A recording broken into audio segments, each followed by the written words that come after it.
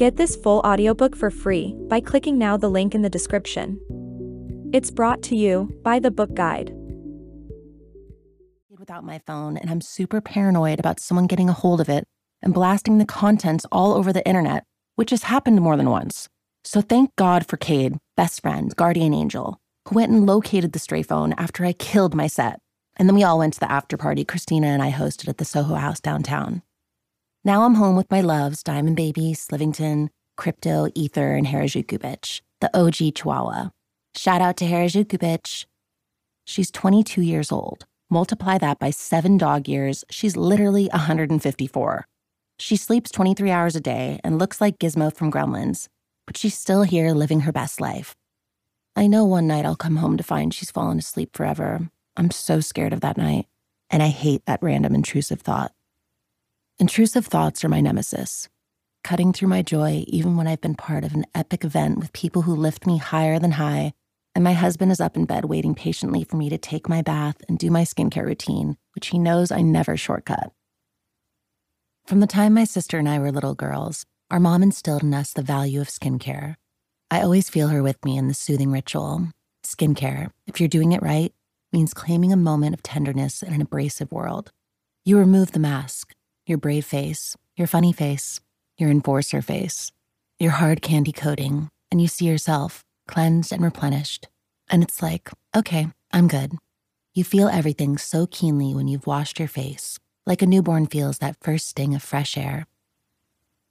Kim Kardashian and I were making frittata and French toast coated with frosted flakes for breakfast one morning, and she said, I don't know anyone who parties as hard as you do and looks as good as you do. Skincare, seriously. If you take nothing else from my story, receive this. Skincare is sacred.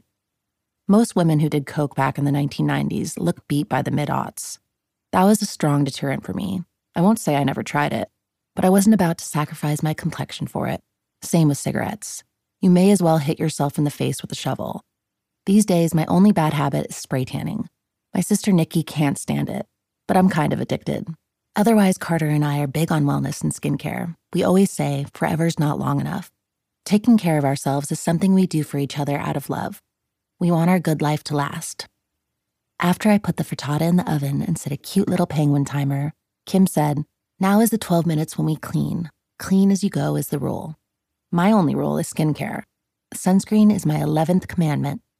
You may be wondering, what does this all have to do with ADHD? Nothing. Also everything and anything all at once. ADHD is exhausting and exhilarating, and it's how God made me, so it must be right.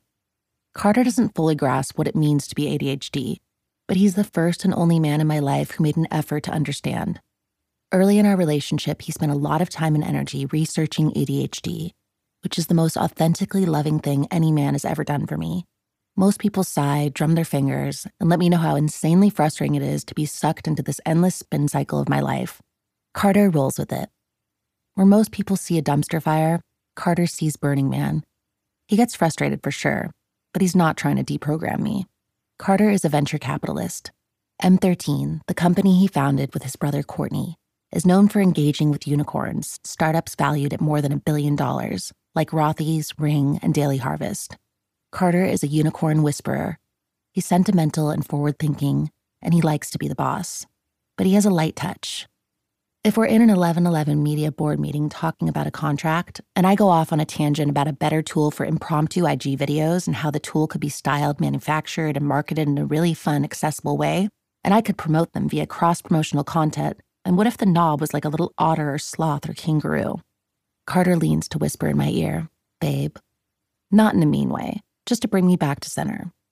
A while back, I was featured in The Disruptors, a documentary about extraordinary people with ADHD, including will.i.am, Jillian Michaels, Justin Timberlake, the founders of JetBlue and IKEA, Steve Madden, Simone Biles, Adam Levine, Terry Bradshaw, astronaut Scott Kelly, Channing Tatum, the list goes on and on. The Disruptors also features Dr. Hollowell and other psychologists and neurologists who've advanced the science of ADHD. The message of the film really flies in the face of the misconceptions and stigma. The structure and function of the ADHD brain are a throwback to a time when you had to be a badass to survive, find food, and procreate. Visual cue. Raquel Welch is the iconic cavewoman queen in 1 million years BC. The frontal lobe, home of impulse control, concentration, and inhibition, is smaller because the primitive badass had to react on instinct.